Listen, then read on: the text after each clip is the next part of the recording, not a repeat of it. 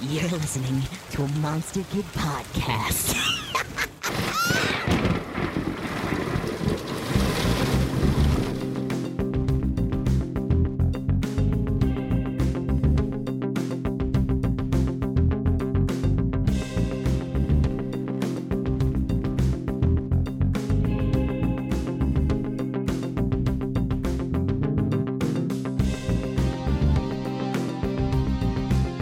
Hi and welcome to A Dingo Ate My Movie, a podcast that features classic Ozploitation and other weird, wonderful, overlooked and underappreciated Australian films from the 70s, 80s and beyond. My name is Pete and I'm your host. The Night Rider. That is his name. The Night Rider. Remember him when you look at the night sky.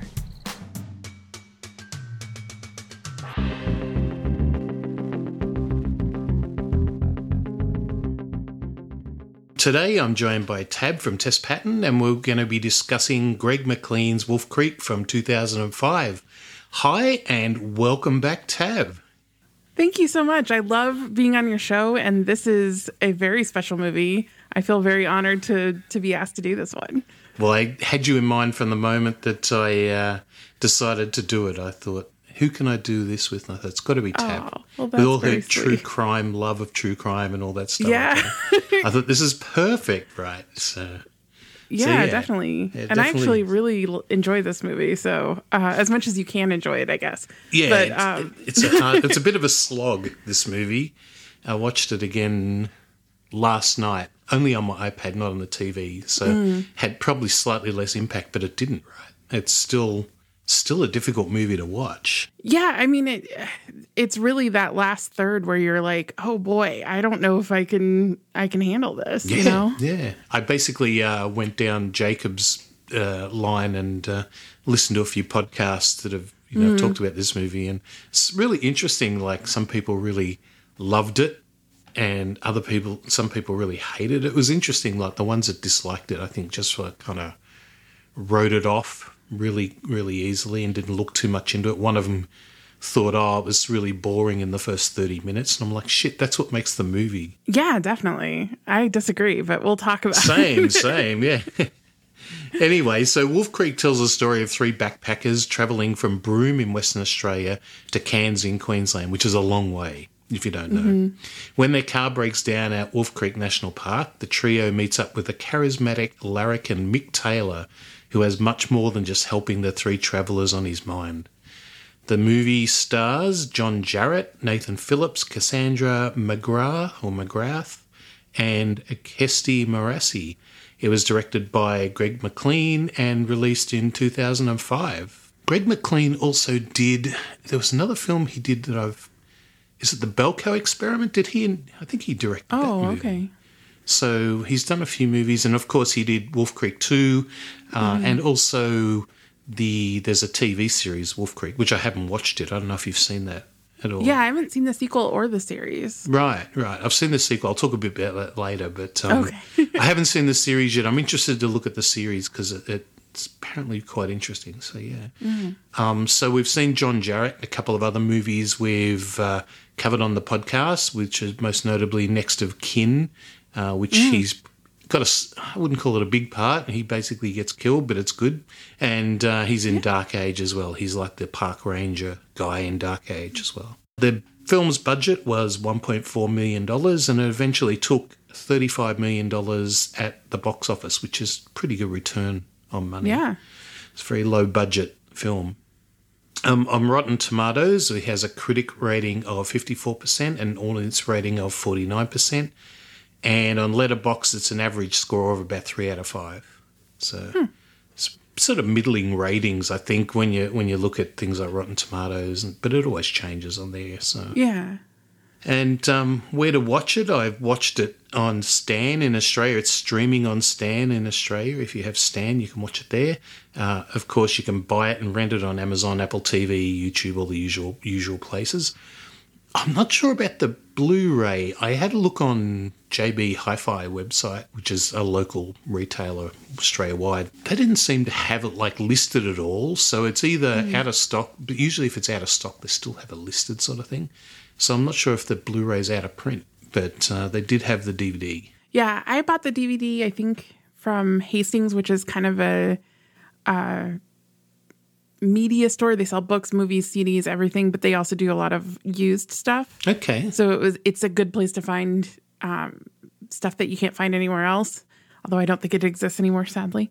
Yeah, I think I saw that it was available on Amazon as part of the freebie thing. It does have commercials, but Right. if you really want to watch it and you have no other way of watching it and you have Prime and you're in America, that would be a good place to check it out. I haven't seen it pop up on Tubi yet, but I'm assuming it'll bound to one day. Oh, yeah. So that's where I watch all the great movies on Tubi. They've got a great selection. They do. Last night I watched Shark Side of the Moon, which is I saw which you is- tweet about that. How was that? which is a new one. Oh well, it's interesting. It was typical Asylum. So the I think Asylum know what they're doing in regards to being making cheesy kind of films, and I Right. think that is the attraction of watching any Asylum movie is that Oh, absolutely. the effects are going to be pretty bad, and the acting's not going to be fantastic, but they've got, I don't know, some of them have quite a charm to them. Some of them are just terrible. This one was Yeah. kind of somewhere in between. I'm not really sure what I think about it. Before we go into the facts about the movie, let's go into sort of the inspired by true events that we talked about. And I think it says it at the very start of the movie. So Right. the movie is, I guess, loosely based on two Australian serial killers, Bradley John Murdoch and probably more famously Ivan Milat. So Ivan Milat was known as the backpacker killer. Right. Bradley John Murdoch is serving a life sentence for the murder of an English backpacker, Peter Falconio, in July 2001, while Ivan Milat, better known as the backpacker murderer, was found guilty of 7 murders committed in the Belangolo State Forest in 1996. And he died in custody in 2019 in October. Interesting story. I was looking at it on a map. I was thinking Belangolo State Forest is probably only... It's about an hour from where I live, actually. Oh, it's not really? that far.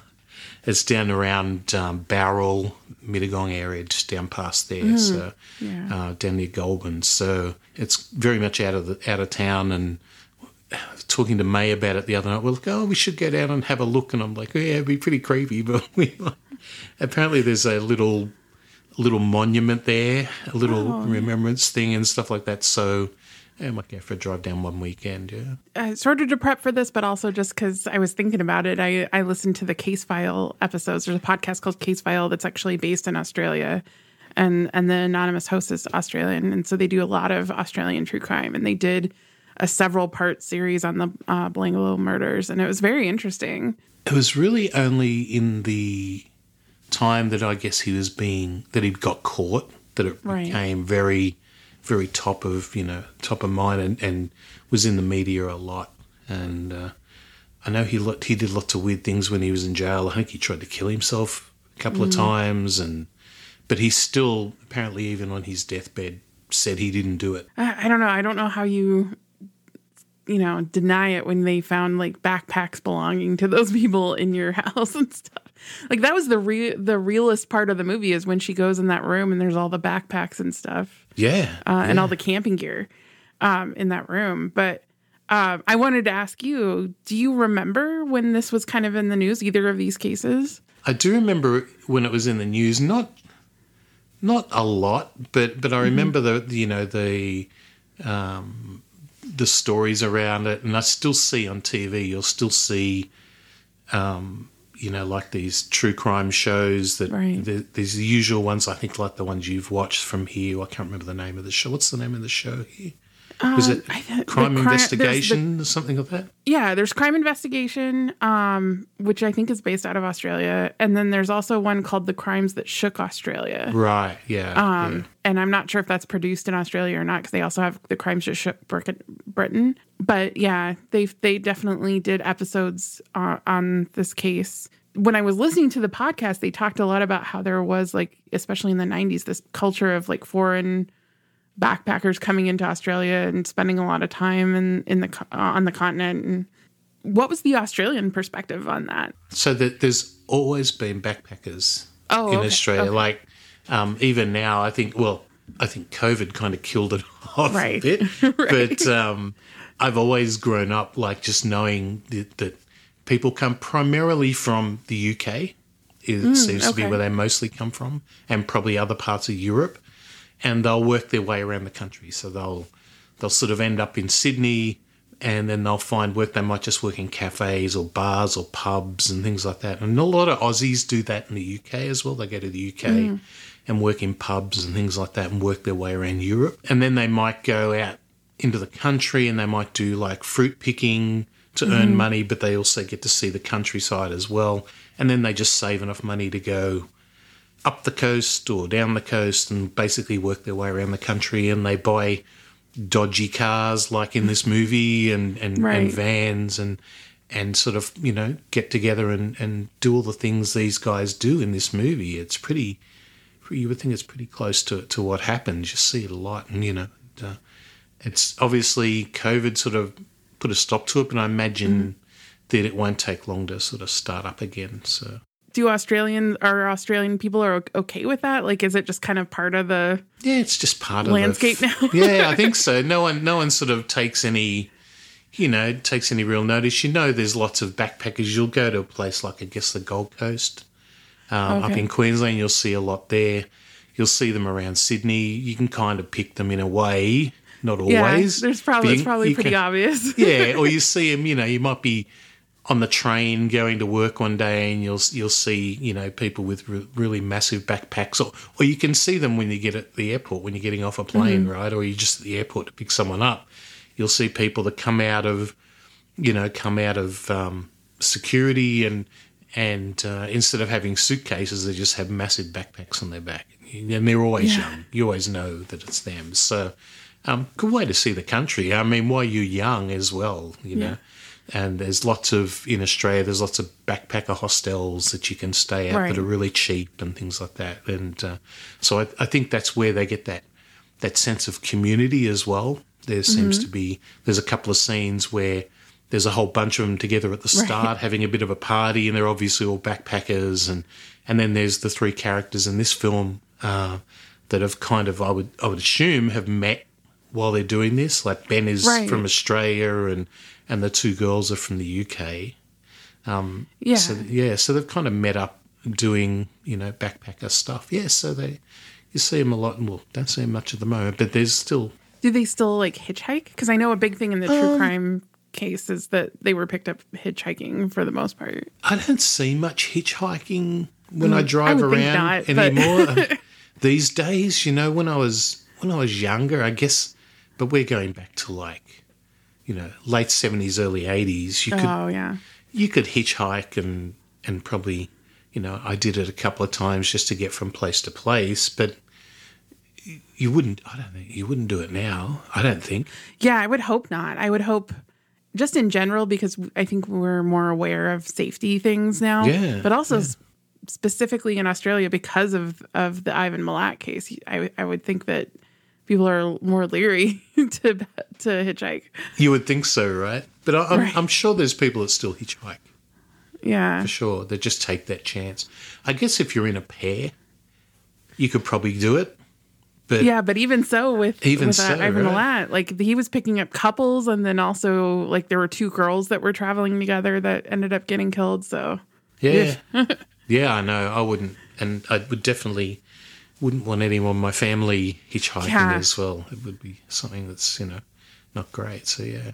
I mean, I'm assuming people backpack around the US. I think it's less prevalent here. I think usually if they're going to go to somewhere in America, they tend to just go to one specific location or one state.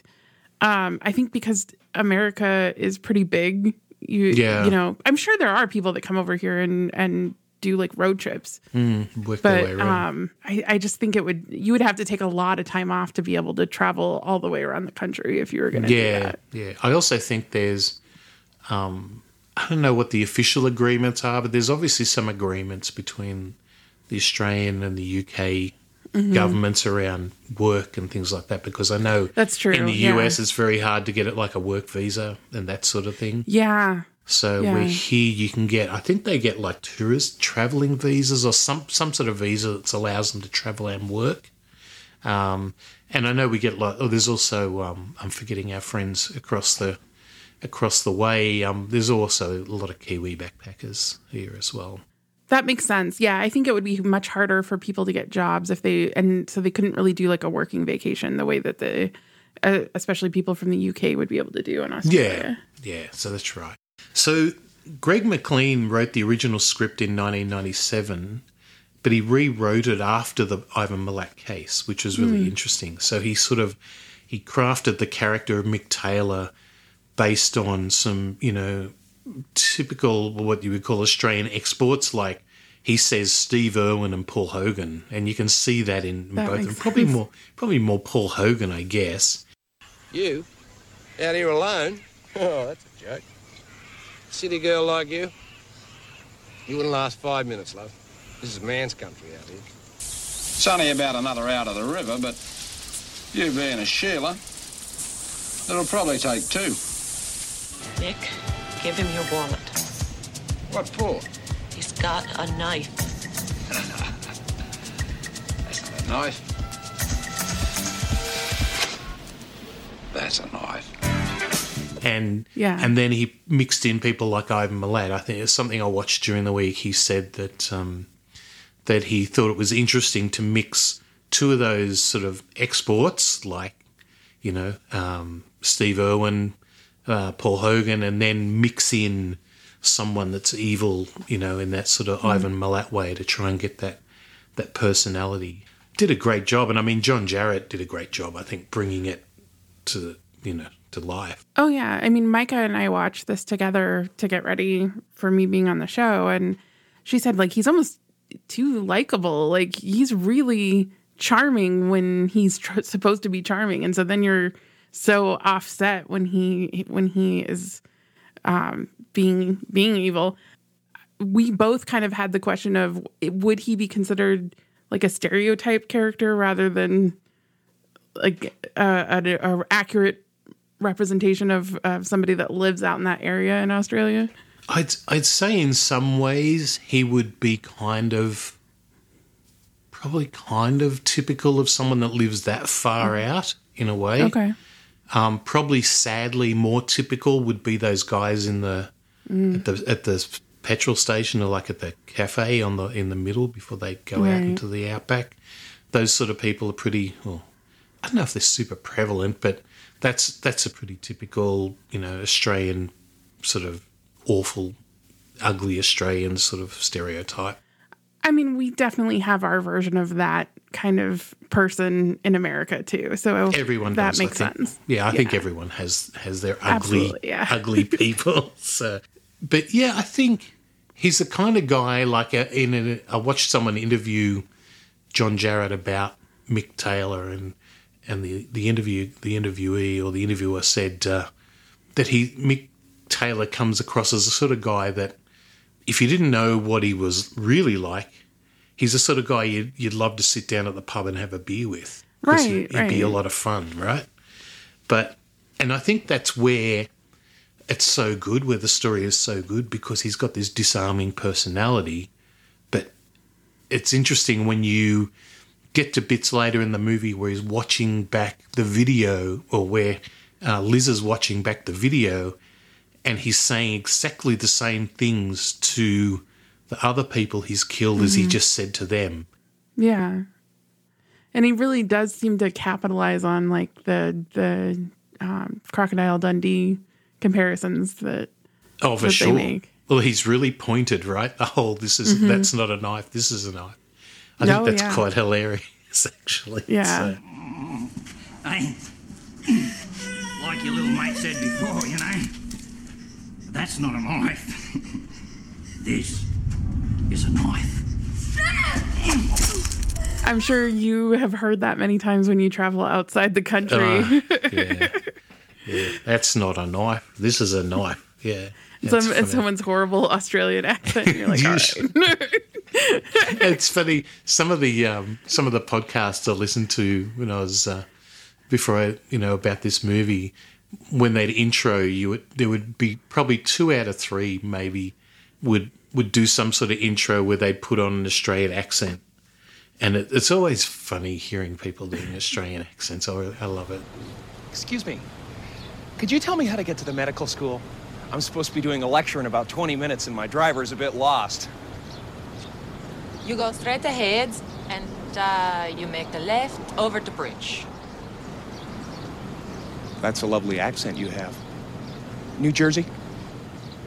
Austria. Austria? Well then, good day, mate. Let's put another shrimp on the barbie. Let's not. Americans doing them are the best. British people can get... I'm sure we get it completely wrong. British people can get pretty close because I guess there's it's a similar accent in some way. Like there's some pronunciation that is similar. yeah, but it's really funny with Americans doing it always. I'm not having a go at Americans. I just think it's funny when I've got my mate Bubba. He loves trying to do Australian accents. I think Jacob does as well. Like Jacob is my podcast co-host, for those of you that don't know, but he really likes trying to do an Australian accent as well. It's pretty funny. And I think my most famous one is having Jay when we did the episode on Waking Fright. And as soon as I introduced him, he started doing an Australian accent. It was hilarious. That makes sense. It was funny. It's okay. I'm not going to put you on the spot and have you do one, so it's all right. Oh, I don't know that I even could. I would probably just sound like a weird alien if I tried. I always think, though, it's quite funny. Like, when I watch movies, I always get surprised when I watch a movie and then I see a interview or or a commentary, and you hear the actor talking, and I go, fuck. I had no idea they were British. Fuck. Yeah. I had no idea they were a Kiwi. You know what I mean? And I'm like, right. Jesus. It's like, it blows my mind sometimes. And obviously with Australians, I know the Australian actors and they seem to be okay. They must, obviously a lot of these people at this level, they all have dialect coaches and all this sort of stuff to help them out. But sometimes it's just amazing that you hear these people talking afterwards and you go, oh, shit. I thought they were American. It was something like that, you know? Yeah, I remember seeing Christian Bale use his real accent for the first time and be like, I had no idea he was British. Yeah, it's amazing, isn't it? It's amazing. So, is Florence Pugh British? Yes. Yeah, she is, isn't she? Because, like, although she still, I think in Midsummer, she still kind of had that accent, did she? Or did she have an American accent? I think she had an American accent. She was supposed to have an American accent. I don't remember how well it was executed, but I feel like people from Britain and people from Australia are much better at doing our accent than we are at doing your accent or a British accent. There's something about it. I don't know if it's with the Australian accent. I don't know if it's a good old Aussie drawl or what it is, but it seems like it's difficult to replicate. But I'm just trying to think if any American actors have done an Australian accent, like in a movie. I can't think of any. Yeah, I can't think of any off the top of my head. No. Let me know on Twitter or email me. I'd love to hear it. I'd love to see it. It'd be good. Yeah, so the movie was shot in Adelaide over 5 weeks during winter. They actually thought that it would be a great idea shooting in winter because this place from what I'd seen, hadn't had rain for 10 years or something like that. It had been in drought for like 10 years. They hadn't had a drop of rain. And as soon as they started shooting, they had 3 days of rain. And it rained so much that they actually had to change the script to include it. And there's a couple of times in the movie where they're talking about the rain, and it's like obviously they've had to put that in because they just otherwise would never have got to shoot those scenes. So much shit went down trying to make this movie that to tell you is just a joke. Like, it sounds like you wouldn't believe me. We did 3 location recce's up into Hawker near the Flinders Ranges, And when we first went there was dust that thick. Like you put your foot down and the dust sprayed out. This is great. Looks like Central Australia. It's fantastic. We went to a location that had not been rained in for 10 years. And I'm not exaggerating. It hadn't rained in that area for 10 years. You'd be dead unlucky if it rained out here, I tell you. We rock up there with the whole crew, which we'd bargained, begged and borrowed extra money to try and get extra time to shoot in this location because it was so spectacular. And it started to rain. And we're all standing there looking at each other going, what the fuck's going on? This hasn't rained here in 10 years and we are standing in the pouring rain. And what the hell is going on? It sent the schedule, into chaos. We all went mad, running around trying to find new locations. We're in the driest state and the driest continent in the world. Out of 25 days of the shoot, I think 21 of those days we encountered rain. It was carnage. If the day got lost, the day's lost. It's not like a big budget movie where you can go, oh, it's okay, we'll pick it up and then pick up shots. There's no pick up shots. We went back to script and thought, how are we going to deal with this? And I think, Greg and I just kind of at the both, almost the same time, realised, you know what, this is actually perfect because at this point in the story, in the arc of the characters and the arc of their journey, this is the point at which it goes from being, a really fun holiday trip into something much more sinister. In the end, it was yet another vibe moment. It was just, it was amazing.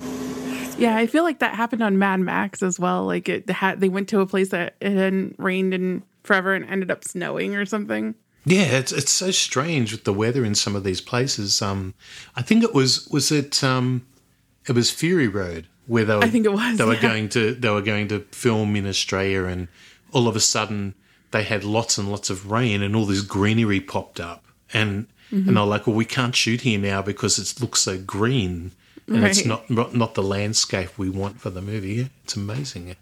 Yeah. The shots of the crater were at the real Wolf Creek, which is in northern Western Australia.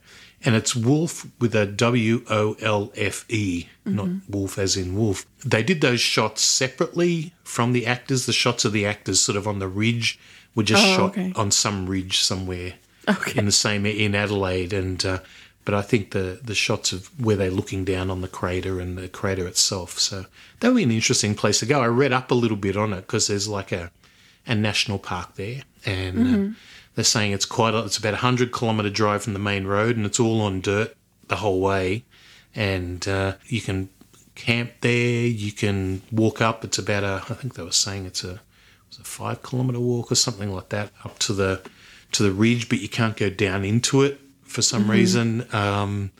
But it looks really interesting. But on TripAdvisor, a lot of people say that they say you don't need a 4-wheel drive, but you probably should take one. Right. So, because the roads are all corrugated and a bit messy. And it's one of those things where I think where I read there's 3 gates you have to drive through and shut the gate behind you, open the gate and shut the gate as you go through sort of thing. And so, yeah, it's really, really out in the middle of nowhere. But it'd be an interesting place to see. Did Greg McLean say why he left the E off of the title? And I think it was left off because when you have wolf with the E, has kind of a different connotation than if you have just wolf. Because I think wolf, you're thinking the animal. The animal, yeah. So it's a little bit more violent. Where you think wolf, it's kind of like you think of like I don't know, Dick Wolf or some, someone's last name. Yeah. So I think that, and they may have had some issues if they'd used the E, maybe. Maybe, yeah. I guess so. So it was a very interesting shooting place. I think where they shot in South Australia, and I'm sure it's not exactly the same place, but they shoot a lot of those sort of films. Like the last episode we did with Fair Game, that was shot in South Australia, those sort of places. So I guess you can be kind of close to civilization, but also close to like the outback in those sort of places. Right. Yeah. The scene between John Jarratt and Kirsty Marusi, like the shot, I guess the scene where he's torturing her, which is awful to watch first time. That was shot on a closed set, and a lot of the production team were outside while they were shooting that, and they were listening to the screaming and the yelling that was going on for ages and ages while they were shooting this screen. And they said eventually it started getting to us, like that it was starting to get quite upsetting listening to this all the time. And I can just imagine shooting that scene, because that scene is really, really quite harrowing, right? And yeah, I think it has a lot to do with Kesty Marassi's performance. Like, she is so desperate, and even the moment where Liz comes in and gets behind him with the gun, and she starts laughing, like you kind of get the sense that she's lost it a little bit, and that really made me unsettled, because you don't know what happened to her until Liz looks into the window. Yeah. And she's got blood on her. And I my mind was racing with what did he do to her before we saw this? That's the thing. We kind of feel like when she's looking in the window, kind of makes us feel like voyeurs looking in there as well. And I think that's obviously how it was shot that way. So we're like, oh, we get to have a peek in and see what's going on. And because we hear all this commotion, it's just like, super harrowing. That whole scene is terrible. Yeah. When you think about the true crime case, though, I feel like usually they will sort of embellish it for Hollywood, but I actually feel like the true crime cases, specifically the Belanglo murders, that case has more grisly details than the movie. Yeah. And I think that helped me not view the movie as being salacious or exploitative. Yeah. Because the real case is so much worse. Like in a movie, you can kind of go, yeah, it's just a movie. But when you think about somebody doing that to a person in real life, you just think, I don't understand what sort of mind somebody has to have. Obviously quite deranged.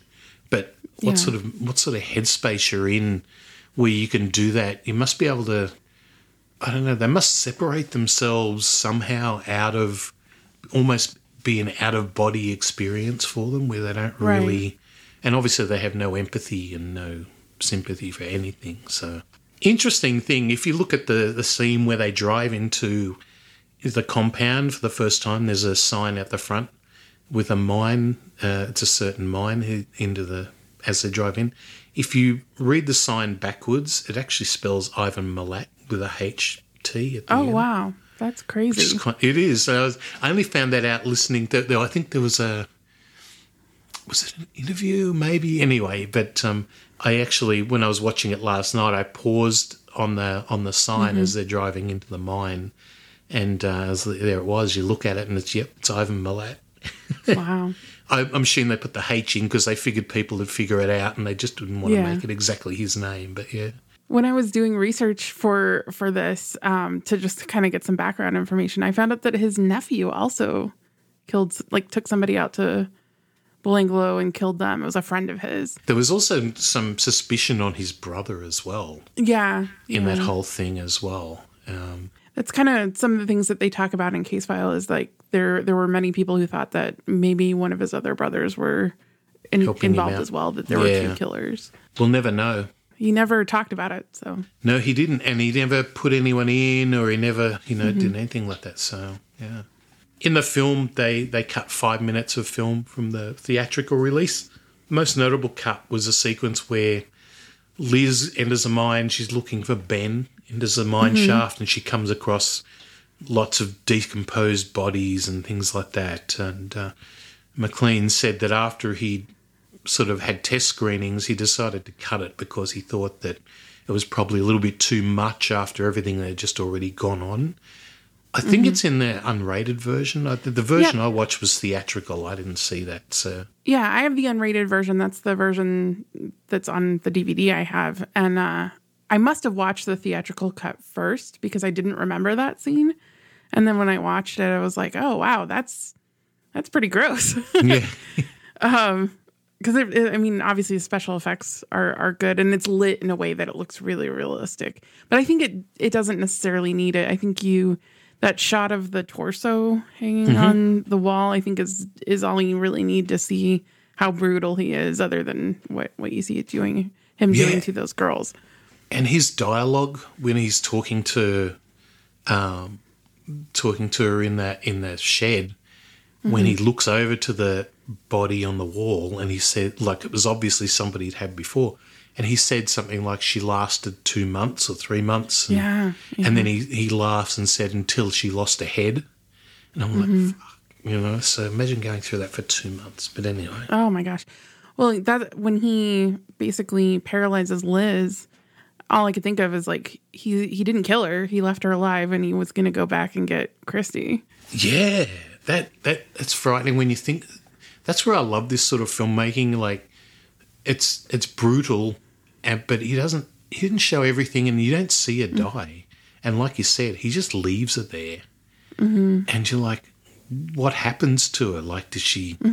Obviously, she's going to die, but is she still alive? Does he come back and do more stuff with her when everything's sort of said and done? Or it's just terrible. I almost think the stuff that he leaves up to your imagination is so much scarier because we don't see what he does with like the people that he kills as far as the pictures or the video. We just see them while they're alive. He doesn't show you what what happens to anybody. Like, he doesn't show you what happens to Christy when he's torturing her up until the point we see it through Liz's perspective.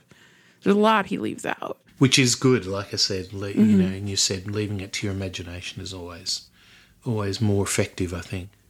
Absolutely. And John Jarratt went apparently full method for this part, and you can see it in his performance, right? Like, oh, yeah. He was saying, John Jarratt said something along the lines of, John Jarratt couldn't do this part himself, so he had to get sort of into the mindset and do things, and apparently stayed in character a lot of the time. Apparently he didn't shower for some time. People are saying he didn't shower for the whole 5 weeks. I can't believe that. Oh, yeah, I can't.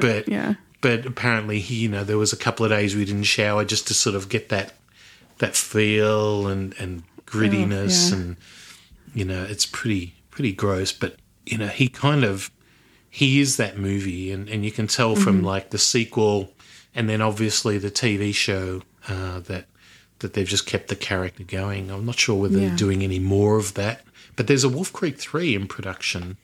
Oh, wow. Okay. Which is apparently, I'm not sure if it's out next year or the year after or something like that. So he's doing that again. So he's got to be pretty up there by this point. You'd think so. And he's not young, right? So yeah, he's an interesting actor. Like, I think in the films I've watched him in, he's pretty good. I primarily know him from this, so even seeing him in Next of Kin was really weird because he was just her boyfriend, Yeah.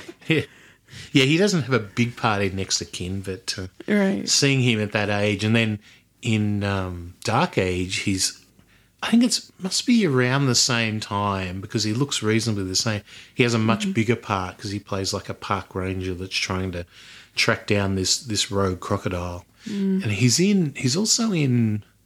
I think he's in Boar, which is another like creature feature sort of movie. Wow. Okay. So he was in Picnic at Hanging Rock as well, apparently. That's right. He is in Picnic at Hanging Rock. I forgot about that. Yeah, he's been in. I'm just having a quick look through his the movies he's been in. He's been in a lot. Like he was in Rogue, which is a crocodile movie. And he was in Django Unchained, which I think I spoke about. Oh, that's right. He is in Django Unchained. Yeah. Oh, and the other movie I forgot that I've done that he's in 100 Bloody Acres as well. He's the cop. Wow. Okay. He's the cop, yeah. So he's been in quite a bit. And he was in Boar and Wolf Creek 2. And Wolf Creek 3 he's in apparently, which is in development, yeah. So very much a busy guy. Yeah. So what were your initial thoughts on the movie? So I actually heard about this through Bravo Scariest Movie Moments. I think they did like a couple sequels that involved newer movies, and this was a clip that they talked about. When I heard it was loosely based on a real case, I decided to start with the true crime aspect because I was just sort of dipping my toe into really gory movies at that point. It was the early 2000s, and I was pretty sheltered as a kid, so I didn't get to watch a lot of gory stuff, even though I love horror. And I had just decided to look at the true crime case and I was like, wow, this is intense. I can't believe I've never heard of this before. And I think eventually I did watch the movie and I was surprised because it kind of gets lumped into early 2000s, like the torture porn genre. I don't feel like it really belongs there. I feel like it's a little more elevated than that.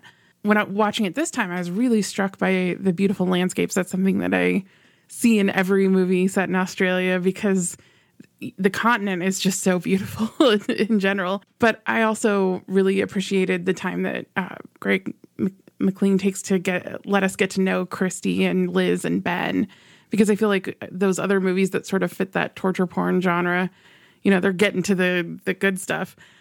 So you don't get a lot of time to know the characters. Sometimes the characters are not very nice people or not very likable. And he does a lot, and these actors do a lot to make you really like them and root for them and then be scared for them when they eventually run into trouble. I think that's like a really big part of it for me. Like, I thought, like, the movie's about Mick Taylor, right? But I think it doesn't have the impact it has unless you really get you have some buy-in with those three characters. You sort of lose a lot. Yeah. Yeah, and you have to root for them because they do sort of give you the impression that they're going to get away at different parts in the movie. And that, unfortunately, that doesn't happen for two of them. But yeah, it's really nice to see a movie that's sort of in the slasher genre or this sort of torture porn genre where you're genuinely rooting for these kids and you're like, come on, make it. Because I feel like that's missing in a lot of those movies. I also, watching it, noticed that it really feels like just bordering on found footage. I think it's shot probably with a handheld camera.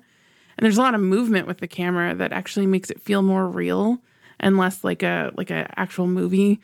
And I think that's to the film's benefit because it does make it feel sort of more visceral once everything just kicks into gear. I wanted to talk really quickly about Ben because I think Nathan Phillips is great in this. I think it's really easy to make a character like that, sort of like a dude bro kind of skeevy, sketchy character. And it was nice to see him sort of be weirded out by the car salesman as much as the audience, I think, is supposed to be weirded out. And then standing up for the girls when they run into those guys at the Emu Creek gas station. When you see him and Liz interacting and they finally kiss, you're rooting for them to have a relationship. And I feel like a lot of times, me personally, I'll see a relationship like that in a horror movie and the guy isn't always, on the up and up. And so you're kind of like, I don't know about that. And I didn't feel that way with him. And I was really glad to see that he made it. So it's funny because we almost forget about him for quite a bit of the movie. He's sort of like, he's there and he's just hanging up, crucifix like. And when he comes, it's funny because I think the first time I watched the movie, when we come back to him, I'm like, oh, I kind of forgot about him because we had so much intensity with the two girls, right? And, I think I kind of assumed both when I watched it a long time ago and then watching it this time that he was killed off screen. Yeah. And then they'd see his body somewhere. I had forgotten that he was still alive. And he is. He's really good. I think he's kind of like, there's a couple of scenes where it really stands out for me. There's the scenes like you were saying in the roadhouse when those guys are sort of hitting on the girls in a really awful way. I wouldn't even call it hitting on them, but just whatever. harassing. Harassing them. And then there's the campfire scene with Mick, and they're all sitting around the campfire before everything goes off the rails. And he's kind of, there's the youth side of him where he's obviously, what do you think he'd be? Early 20s, right? Yeah, I would then say so. There's Mick, who I guess, for want of a better term, is an older boomer. And there's kind of like that play where he's kind of, in a quiet way, sort of taking the piss out of everything Mick's saying. And that's, I think, also what brings on that great switch in Mick when that campfire scene. We'll talk about that later, but the campfire scene is fantastic for that. But I really, I think he's really good. He's a real standout in the movie, and probably him and Liz. I mean, they're all really good, actually. The three. Yeah, every single one of them turns in a great performance. And it couldn't have been easy to film because a lot of that is very what's going on. It's very simple to see. Like I saw some behind the scenes where Liz is bashing Mick with the gun once she sort of shoots him in the neck, and she hits him pretty hard. And then when he calls cut, she runs straight back to him again and is like, "Oh, you okay? And you okay?" And you forget all that sort of stuff happens right behind the scenes because it just looks really harrowing. But it still would have been scenes there that would have been terrible to have to go through. So I think anything Kirsty Morassi was doing was probably really taxing emotionally and physically. Yeah, I often wonder when actors have to go through that, if there's any sort of residual sort of, stuff they take away with them, where they've had to put themselves through something like that, where there's actually any mental, not damage so much, but there might be something left over there. I don't know. Or do they just... Yeah, I bet it's different for everybody, Yeah, it is. I guess, but... I guess it depends on the person, and I guess, if you're an actor and you do it all the time, you probably get to a point where you go, well, that's acting, and that's fine, and that's just the way it is. So. Yeah, I think people give a lot of credit to method actors, but I've heard much more healthy reactions from actors who aren't method that are like, no, I leave that at work and I go home and I'm a regular person. They seem much less affected by their roles than maybe method actors are. Method actors always look a lot more intense, don't they? Always. Yeah. Yeah, for me, I found that the movie was super harrowing, but I still enjoyed it. First watch was, I only watched it for the first time, I think it was last year. Oh, really? I'd always known it was around. I always thought, it was one of those movies where I thought, because everyone always says, oh, it's like a torture porn film, I don't like those movies. So I think that kept me away from it for a long time, which was my loss because, like you said, it's not really torture porn at all. Yeah. It's horror. I think it's horror. It would definitely come under horror or thriller and horror I would say or it's something like that. a little more extreme than even maybe a typical slasher. Because I feel like slashers are very formulaic and less focused on being realistic. I think the realism is really what makes it very hard to watch. Yeah. Well, when I watch a Friday the 13th movie, which I really love watching those movies, I kind of enjoy it because of the fact that it sounds weird, but they're fun. Right. This movie's a slog when you first watch it. It's like, fuck, this is so hard to get through. It's very tense, and you spend a lot of mental energy being like, I don't know what's going on, and like bracing yourself for what's going to happen. Yeah, and with a Friday the 13th, you just know what's going to happen. Yeah. And like you were alluding to, like in those sort of movies and slasher movies generally, the cast of people that they go through and kill are like unlikable generally, especially if you look at that Friday the 13th remake. I don't know if you saw that. Oh, I have not seen that, no. I don't think there was one character in that movie that I liked. They were all quite awful. And it's kind of like, you don't care. There's no one to care for. And in this movie, you actually care for these people because we've spent 30 minutes getting to know them, which is a really long time. And like I was saying, some of the people that have seen this movie and I've listened to the podcast, they're very critical of the fact that, nothing happens for the first 30 minutes. I'm like, hang on, the payoff for the last half of the movie is the first 30 minutes. That's you have to root for those characters, and I don't know that you're necessarily going to root for them to the intensity that you need to for that payoff. If you don't have that 30 minutes, you need all of that time to really get to know them and to differentiate, especially the girls, because like in a typical slasher, everybody's kind of interchangeable for the most part. And, that is probably what would make it torture porn if they didn't have that, right? So the fact that the characters are so well developed takes it away from that whole torture porn thing. It just makes it, it's just like a really intense movie, very intense movie. But also...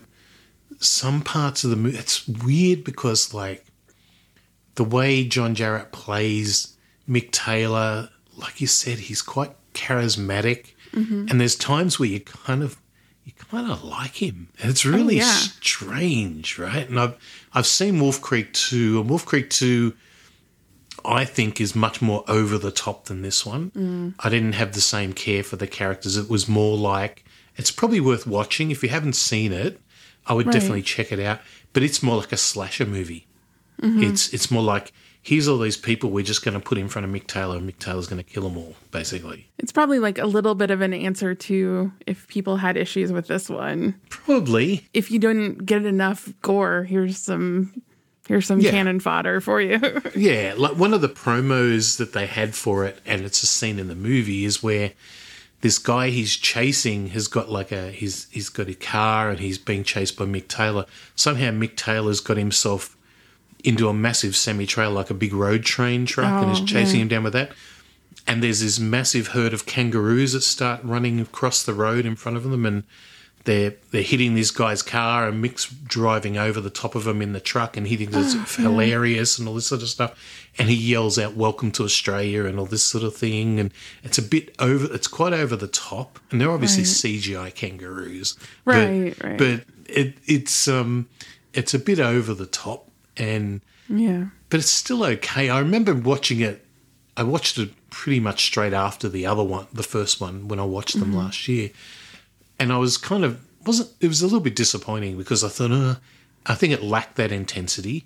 And it was about Mick, right? It's a bit like, I keep going back to Friday the 13th, but it's probably the easiest way for me to describe it. Like Friday the 13th Part 2, you've got like that sort of Jason that's kind of like a bit gangly. He kind of isn't the real full-on killer. He still kills people, but, you know, he's still a man sort of thing, whatever. And then by Part 3, he's like this amazing killing machine that just sort of goes through everybody, right? And it's kind of the same with Wolf Creek 2. You sort of still have the same premise, but you have Mick Taylor basically more of a, I guess, almost a pastiche of himself, like a bit. It's kind of like any slasher killer that is allowed to do one-liners. Like Jason's silent, obviously, and so is Michael Myers. But Freddy and Chucky and all of those, even Pinhead to a certain extent. Like the one-liners kind of take over as far as the dialogue. Yeah, absolutely. Yeah.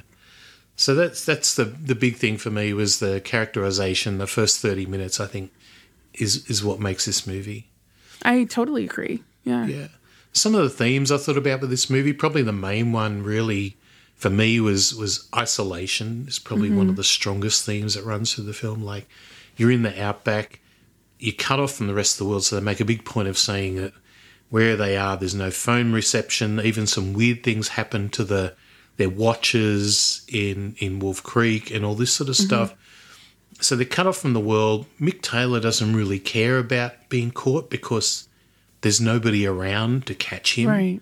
That's why he does what he does. And I think that whole being in an area where you're out in the open, somewhere you would think is safe because you're not near a city or anything like that. You're just out in the open. I think you alluded to it a little bit earlier. You think it's just like a nice area and whatnot, and then you only have one person out there like him, and the place is like terrible. And that was the big thing for me. Yeah, I watched like a little 45-minute documentary on the Peter Falconio case, and the woman that was the lead detective on that case said, in this area of Australia, and I'm assuming it's kind of that same area, it's so isolated and so lonely, especially like if you're driving at night, there is nothing. There's no lights there, or at that time there was no lights. There was no other cars really on the road. There wouldn't be traffic if you got stuck somewhere.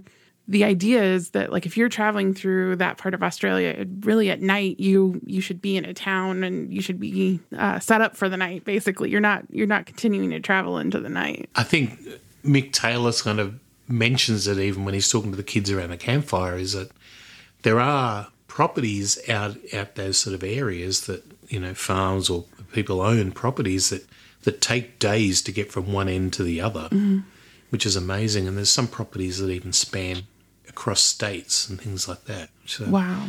You're really in the middle in that sort of area. You're literally in the middle of nowhere. The theme that I kept coming back to, I think more from the true crime stuff, but somewhat with this movie, is that there's a level of naivete and being unprepared on the part of the real backpackers, and then also these characters. I heard a lot of information about the foreign backpackers and how they would just kind of show up in Australia with a backpack and then drift around without a plan.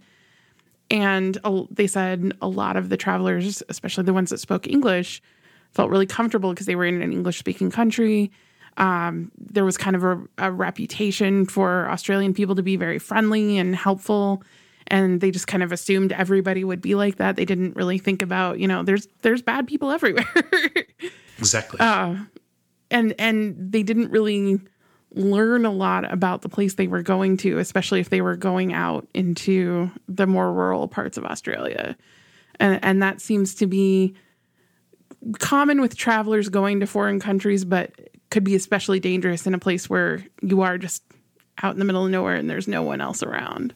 Yeah, I think so too. And the fact that they just bought like a bomb of a car to drive that great distance, and it's no wonder that they had trouble with the car and he had to get it fixed. I think before they even left, he had it repaired. Yeah, there's that scene where he's like, yep, yep.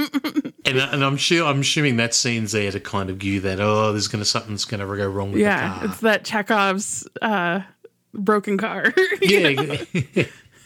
But I think you've got it as a note, but I think Mick is the one that meddles with the car. So you thought that as well. Yeah, I wasn't sure, but because they're so far away from that car park, and it's obvious when you've watched the movie, especially that shot where she's looking at the video and she sees his truck in the background at the rest stop they were at the stop, and I'm thinking, okay, he's been following them the whole time. Yeah, and they talk about where they're going too. So he could have even heard where they were going, and because he's from the area, knows a faster way to get there and get out there before they're even there. Yeah, he could have even been sitting in that bar area, but we didn't see him. Do you know what I mean? Right. He could have been sitting on his own somewhere, and it would have been way too obvious to show that. But you don't know, right? And so it's obvious. Yeah, he was obviously tracking them and following them. So I believe he went and meddled with the car. Okay, yeah, I thought that as well.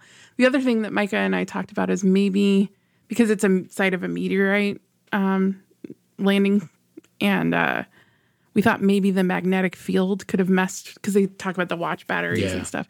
Maybe the magnetic field could have messed with the watch batteries and the car battery as well. Could have too, yeah. But yeah. It's interesting that it's good though that you kind of have there's two ways you could play it. Like, was it that or did he do it? I kind of like to think that he did it. I do too, because it really shows a lot of planning on his part, which clearly he has done this many times. So, what do you think of the music? I thought it was really interesting. A lot of the movie reminded me of Texas Chainsaw Massacre, so I was glad to see that in your notes about the music. Yeah, especially the little tinkly jingly bits in a lot of those very tense scenes. The other music I think was just serviceable for the movie. That was quite fine, but yeah, it had some real Chainsaw Massacre vibes. And this actually, in a way, this movie kind of has that a little bit too, right? Not quite as off kilter as that, but it has that sort of vibe to it. Especially when they get to his camp. Like, his camp feels very similar to the house in Texas Chainsaw, where there's body parts and all sorts of weird stuff. There's that moment, though, when he's in the car and you see the silhouette of his hat as he's waiting for Christy to, pick up and go at the very end. And that reminded me of Mad Max. And I was like, that's Greg McLean's Mad Max moment. Well, there was some shots where he's chasing her in the car and there's those low shots with the car coming towards the camera. And I was like, oh, this is just Mad Max again. Yeah. Well, there could be any Ozploitation movie from the 70s that has cars in it, has those sort of shots. So, yeah, very true to its roots there, I think. So right. We've already talked about the torture porn boom, and we both think that it wasn't really part of that. Do you think it influenced anything else though? I don't know that this film really it obviously influenced itself in the follow-ups, but it's I don't know. It's interesting because, like you said, I think it was thrown in with all that torture porn stuff, but just the fact that the first 30 minutes takes it out of that, it's kind of like, I don't know if it was, maybe it was influenced in some way by torture porn. I don't know.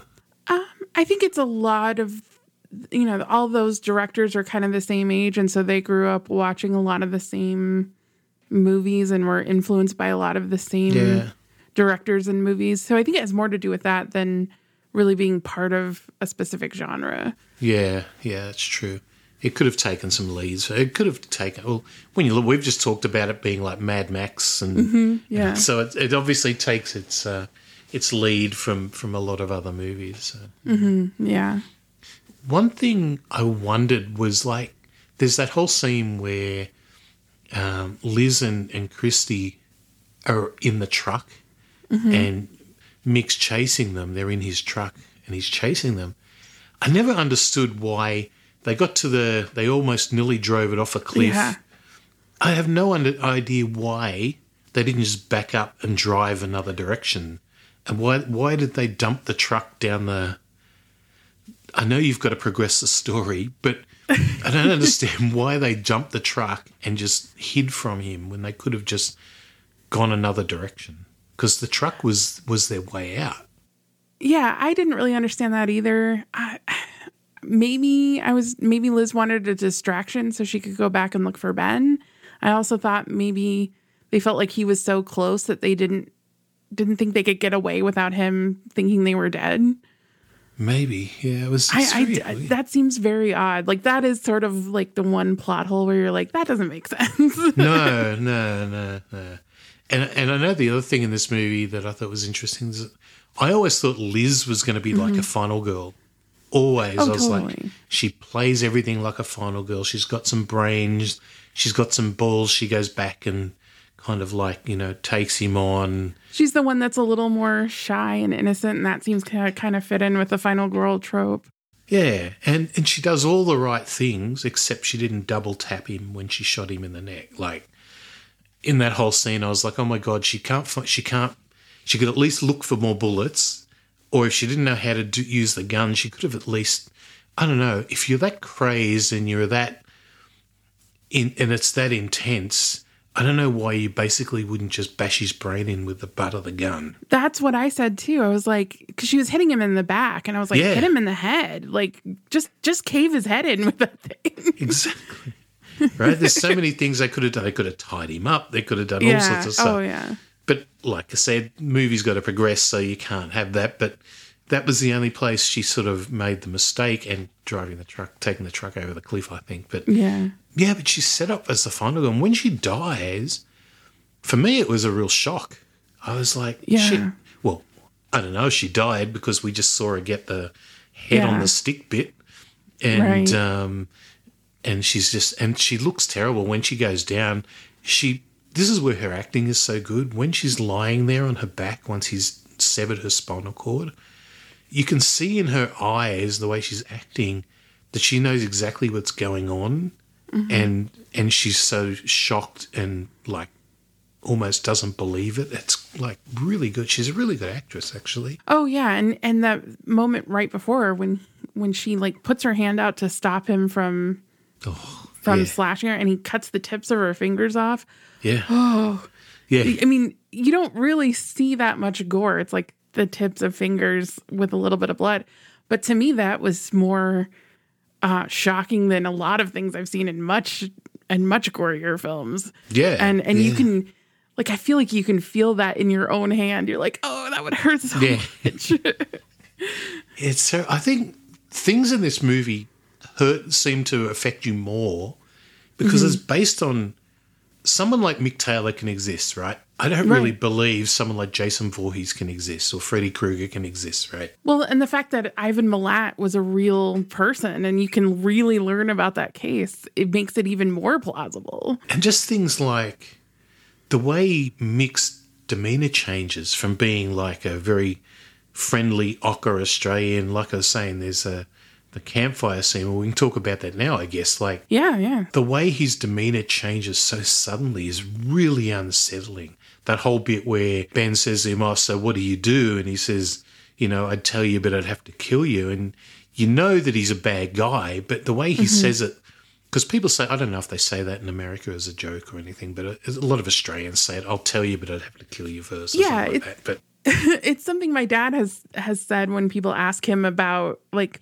things that he's done for the military that he can't talk about. He'll joke around and say that because technically he can't talk about it. But it is something I've heard a lot in as a kid.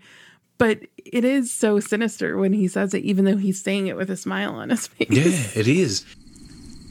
What do you actually do now? Oh, I can tell you, but then I'd have to kill you.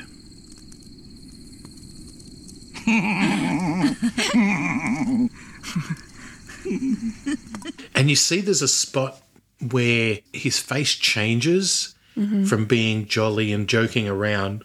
I think it's when Ben is kind of making fun of what he just said. And you can just see the change come over him. It's almost like a wipe.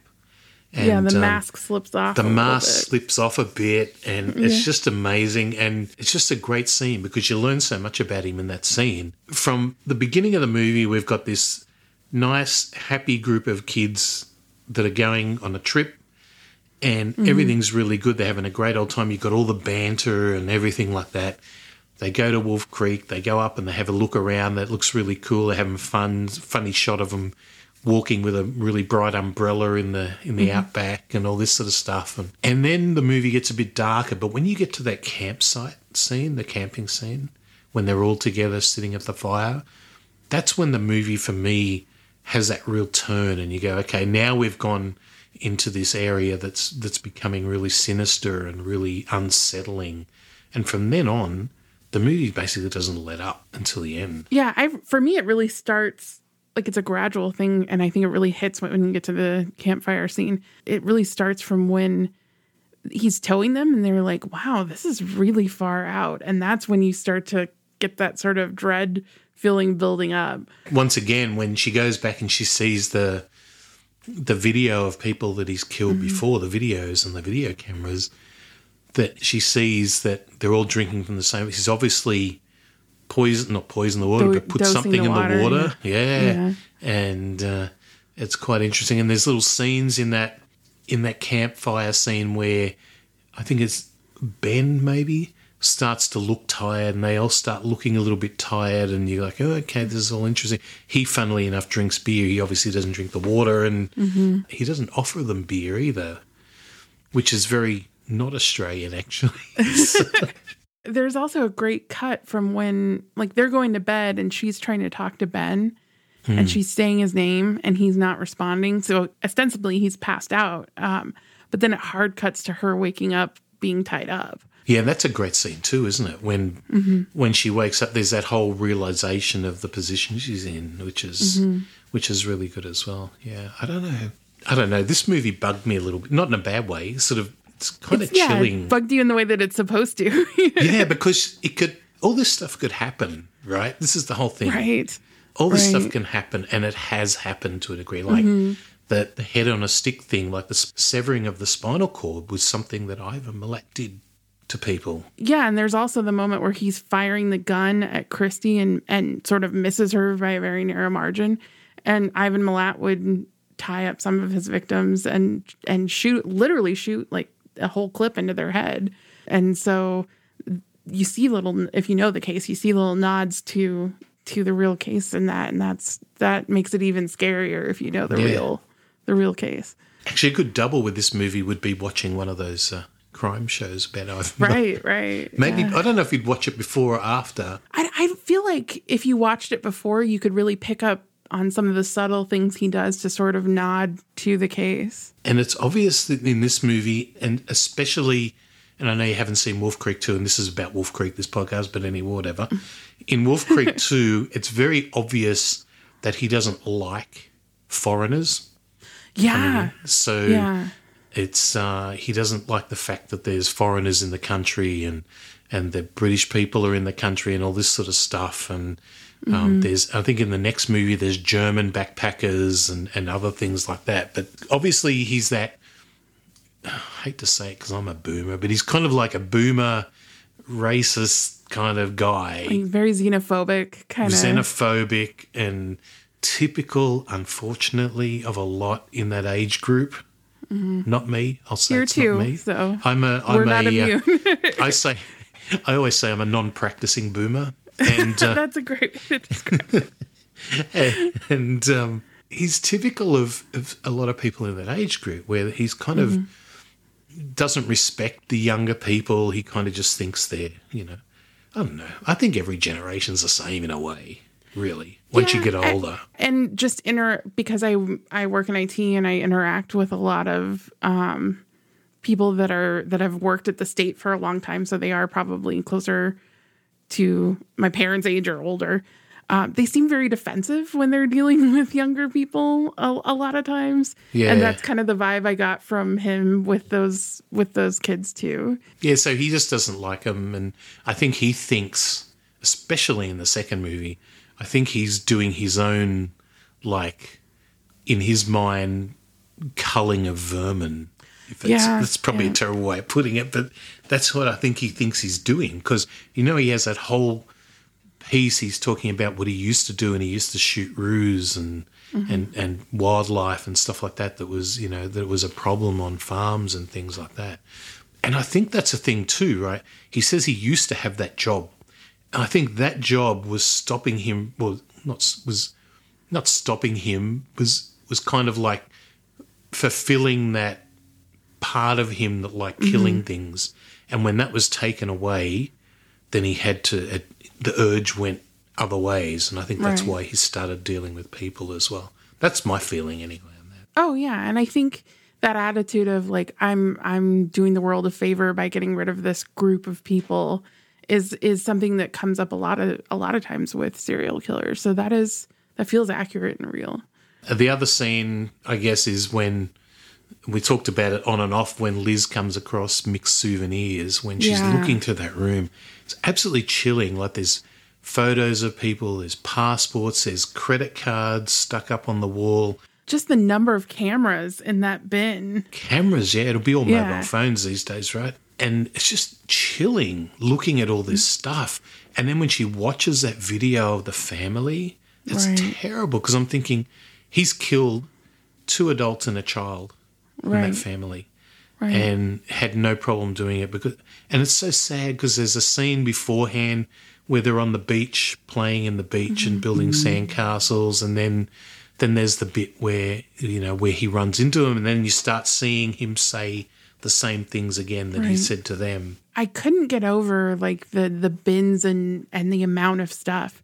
Obviously, it's not the same, but it reminded me of going to the Holocaust Museum in Washington, D.C., and they have displays where they show like a pile of glasses or a pile of shoes, and that's representative, or bags that are supposed to have hair in them. And it's representative of all the things that they took away from the prisoners that they were bringing into the camps. And they would have just piles and piles of this stuff, and such a small fraction when you think of it. But it reminded me of that, of like all these little bits and pieces of things represent a person or a group of people that he's killed. And it's just so awful when you think about it that way. It is. They were the things in the movie that actually really got to me. Yeah, me too. Was that. I was like, oh my God. Because you see that, and in the cut you saw, you see the bit where she came across all the bodies as well. So this guy has been so into it. It's interesting we mentioned Chainsaw Massacre as well, because in the second movie, he's basically stringing up people and putting like coloured lights on them and things, which is very Chainsaw Massacre sort of stuff. So.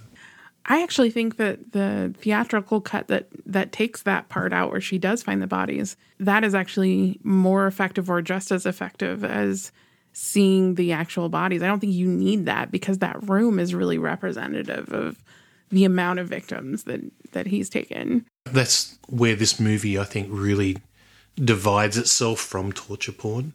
Yeah. It's a lot more human, a lot more realistic. I haven't, like I said, I don't like those sort of movies, so I haven't watched Hostel. I probably should, just so I can talk about it. I've watched it, but it's something I don't need to watch again. Yeah, exactly, right? So that's why it took me so long to watch this movie, really. Right. Because it kept being lumped in with torture porn. And now, after watching it, it's definitely not. And we've said that plenty of times in the last hour.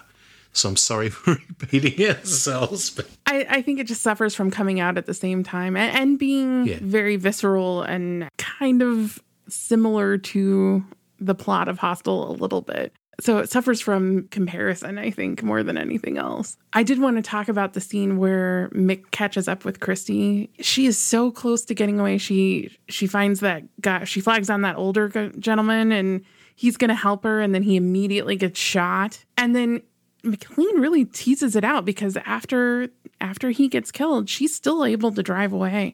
And that's the shot where you see the silhouette of him in his hat, and he's waiting. And you can tell he's just biding his time because he wants to let her think she's going to get away. And then he's able to catch up with her basically right away.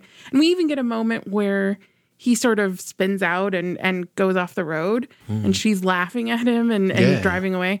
And you're still like, maybe she can do it. And then as soon as that gun comes out, you're like, oh. Yeah, because he's a sharpshooter, so he shoots the tire out. And then that wide shot where she wrecks the car and hits her head on the windshield. So I think she's just really dazed. Like, she gets out of the car and just sort of is trying to get away, but in a very halting manner. You know she's not going to get away. And then he shoots her, and it's that wide shot, and she just falls down. And oh man, that is so bleak. I almost think if the movie ended there, it would be even more impactful than seeing Ben get out. Like, it's, I'm happy that Ben made it, but at the same time, how stark and disheartening would it have been if it just ended where Christy gets shot? I think in a way they have to kind of have the closing little act with Ben just to kind of give you something that's kind of hopeful, because. Right. But I agree with you. If it had finished that way, then I think it would have been one of those movies you kind of would have been, oh, fuck, what did I just watch, right? It was like, because it was like when she was shot, it was just so, it was all. And then he goes up close and he double taps, right? And yeah, it's awful. And he has an interesting look on his face as well. It's almost like, I don't know what it is, when he's done the job and he's shot her and he's just looking, there's something in his face. I don't know if it's like, it's definitely not joy. Is it like disappointment, or is he thinking a little bit of like, this is what I'm really like? He has that little moment of clarity where he sort of thinks, I'm doing really terrible things. I almost took it as he was sort of, oh, that's a shame, because I really would have liked to continue to torture her. Yeah, maybe that too. Yeah. And then he just dumps her in the back of the car. Yeah. Does he have the older guy in the back of the car? I think. It's it's super bleak. It's like, it's depressing, right? And then even with the end, we still get the coda at the end where we get, Ben gets. I think it was great the way that the guy that approaches Ben when he's sort of passed out in the outback is wearing a hat.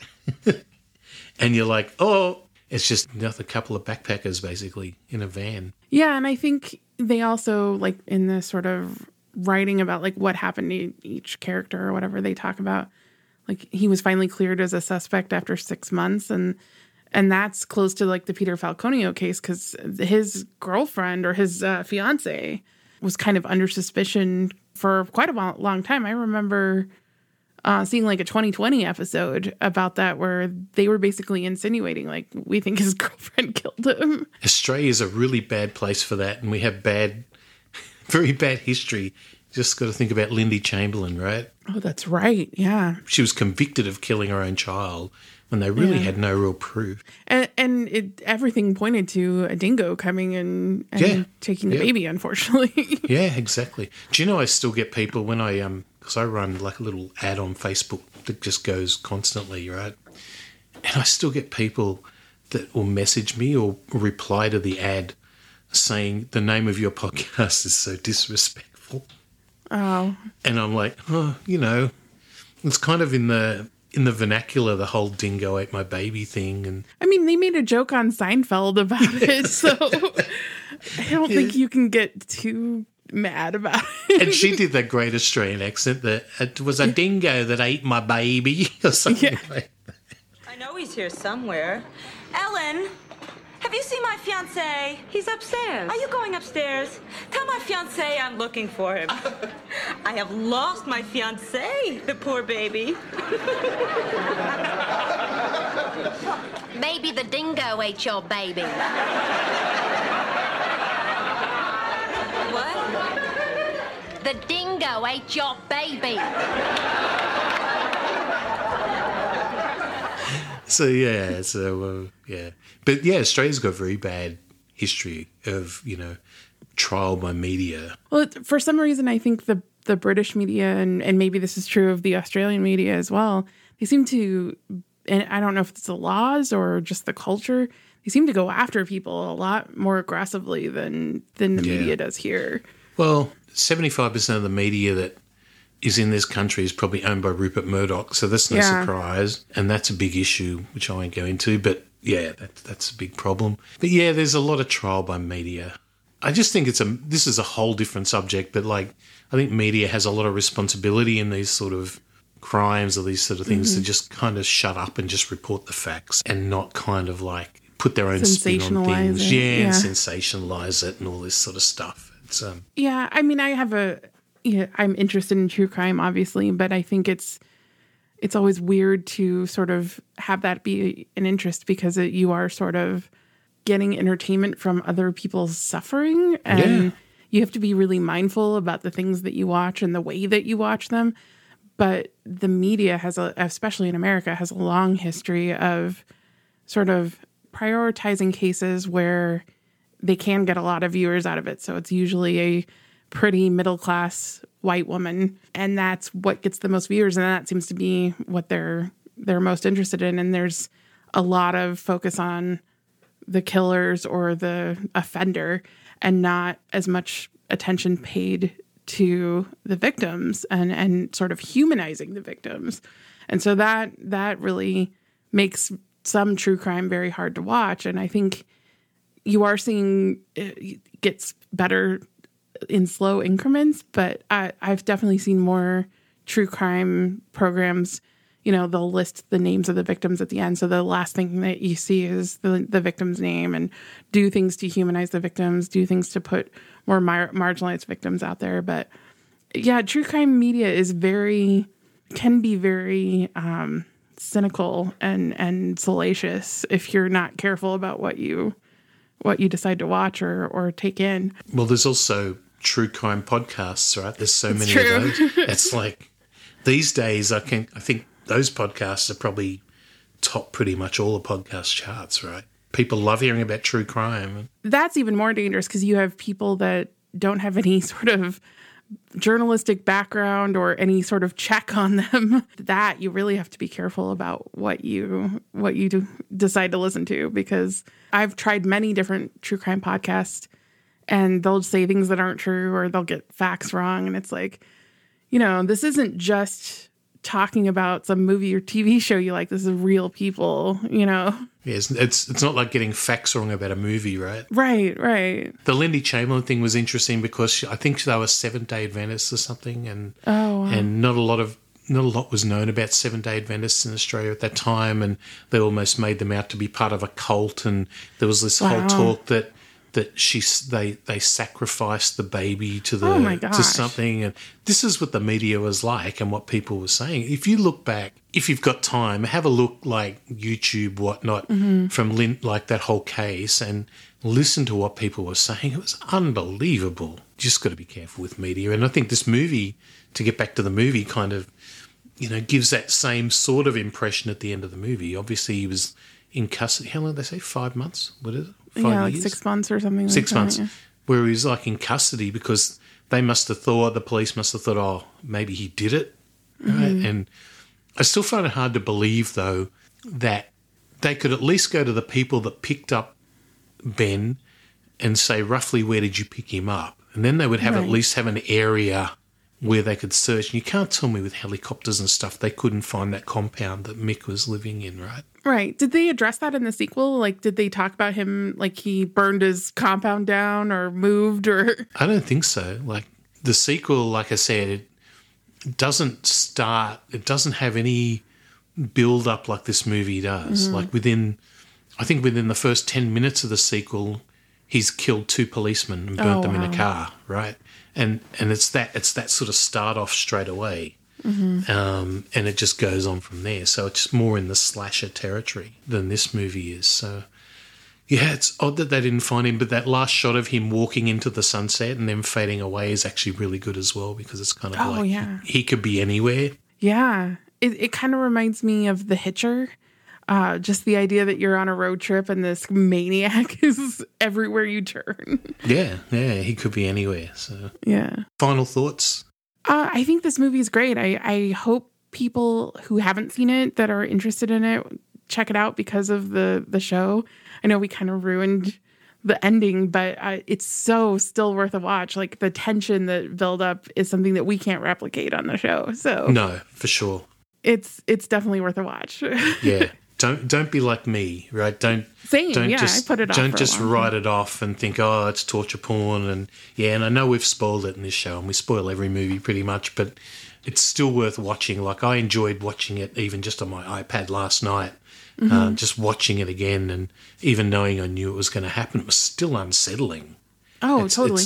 It's a movie to experience, I think, as well, rather than just watch. So definitely worth it. You'll be challenged in some places, but if you like, I guess even if you're into true crime, I think this sort of movie is quite interesting, especially just what it's based on, what they've used as inspiration. Yeah, absolutely. And I think, especially if you learn about the case first and then go into it, you'll notice little things that were clearly put into the movie as sort of an allusion to the real case. And that, for me at least, that's always fun to kind of look for. All right, so in wrapping up, what is happening with Tess Patton? I know you're very near the end now, which is very sad, but what's happening? So after 6 years, we're sort of wrapping up our regularly scheduled episodes. We are going to periodically pop back in and do an episode here and there. But we've got some really cool stuff coming up for October, since that's kind of our last hurrah. If you like Romero and you like the Romero zombie movies, this is the time to tune in, because we are doing full-length episodes on each of the first 3 movies, as well as one last book episode on Pet Sematary, and then we'll also have a very special episode for our last movie episode. So if you're already a listener, definitely check that out. If you're not a listener of Test Pattern, we've got some great stuff lined up, and that may be a great entry point. You got 6 years of stuff to go through. You can work your way backwards. Work your way backwards, exactly. Just talking of bleak, you're doing Pet Sematary. Yeah. Oh gosh, yeah. That is. You're doing the original one, the right? original movie, and then the book as well. We couldn't bring ourselves to do the new movie because I think both Jacob and I really didn't like it very much, and we don't want to have that be one of our last episodes is just ragging on a movie, you know? Geez, speaking of movies that are troubling, that's definitely one. And the book is probably even more so. Oh, yeah. I think because that movie was on cable a lot when I was a kid. And the scenes with Zelda, of course, that's the one that everybody talks about. But also the Victor Pascow, when he comes back in Lewis's dream, that scared the bejesus out of me as a kid, so... Yeah, so it's near the end for you guys, which is, or not the final end, but I'm assuming like you'll pop in occasionally and do some episodes, which is fantastic. That's great. All right, so thanks for coming on. It's so good having you back again. It's always great having you on the show, Tab. It makes it so much easier for me to do the whole episode, and it's a lot of fun, and it's nice to get different viewpoints. And once again, you're perfect for this. If I ever do Wolf Creek 2, you'll definitely be back for that one. Oh, well, I would love to, because I have not seen it yet. So we might do that one next year maybe. Cool. So it's good. Cool. Well, thank you again. Yes, thank you for having me. And when we return, we'll talk about what's coming up next. And now, preview time.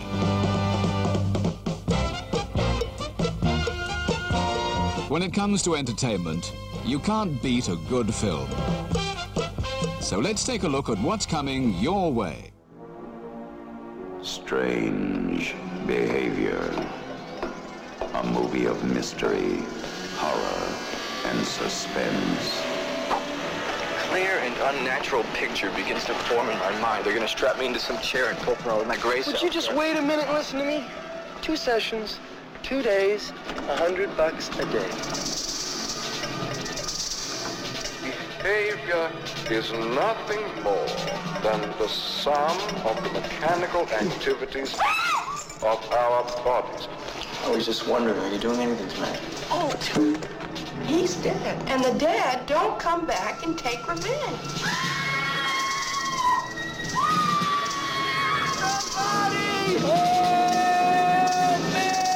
We've heard your views on our work in the past, Mr. Brady. Save the crap for somebody else. You got a list of people in the program? Now, just relax, Pete. It'll be over in no time. It started all over again. Let me go! Let me go! Pete, what's wrong? I don't feel good. Pete! Mr. Brady, I see you found your way. Pete, are you ready? The choice is yours, Mr. Brady. Either give him the gun or shoot him. The choice is yours, Mr. Brady. Oh, Jesus. What did you do to my kid? What did you do? Strange behavior. Next on A Dingo Ate My Movie, we'll be making our first trip to New Zealand to discuss the film Dead Kids, also known as Strange Behavior, from 1981. Thank you for taking the time to listen to this episode. Thank you to all my guests who give their time to make this podcast possible, and a special thanks to you for listening. Don't forget you can follow A Dingo Ate My Movie on social media. We're a Dingo Movie on Twitter, Dingo Movie Pod on Facebook and Instagram, and we're on the web at dingomoviepod.com. If you'd like to support the show, leave us a rating or review on Apple Podcasts, or share the show with your friends. Of course, you can always buy me a coffee over at buymeacoffee.com/dingomoviepod. Once again, thanks for listening, stay safe, and I'll see you on the next episode of A Dingo Ate My Movie.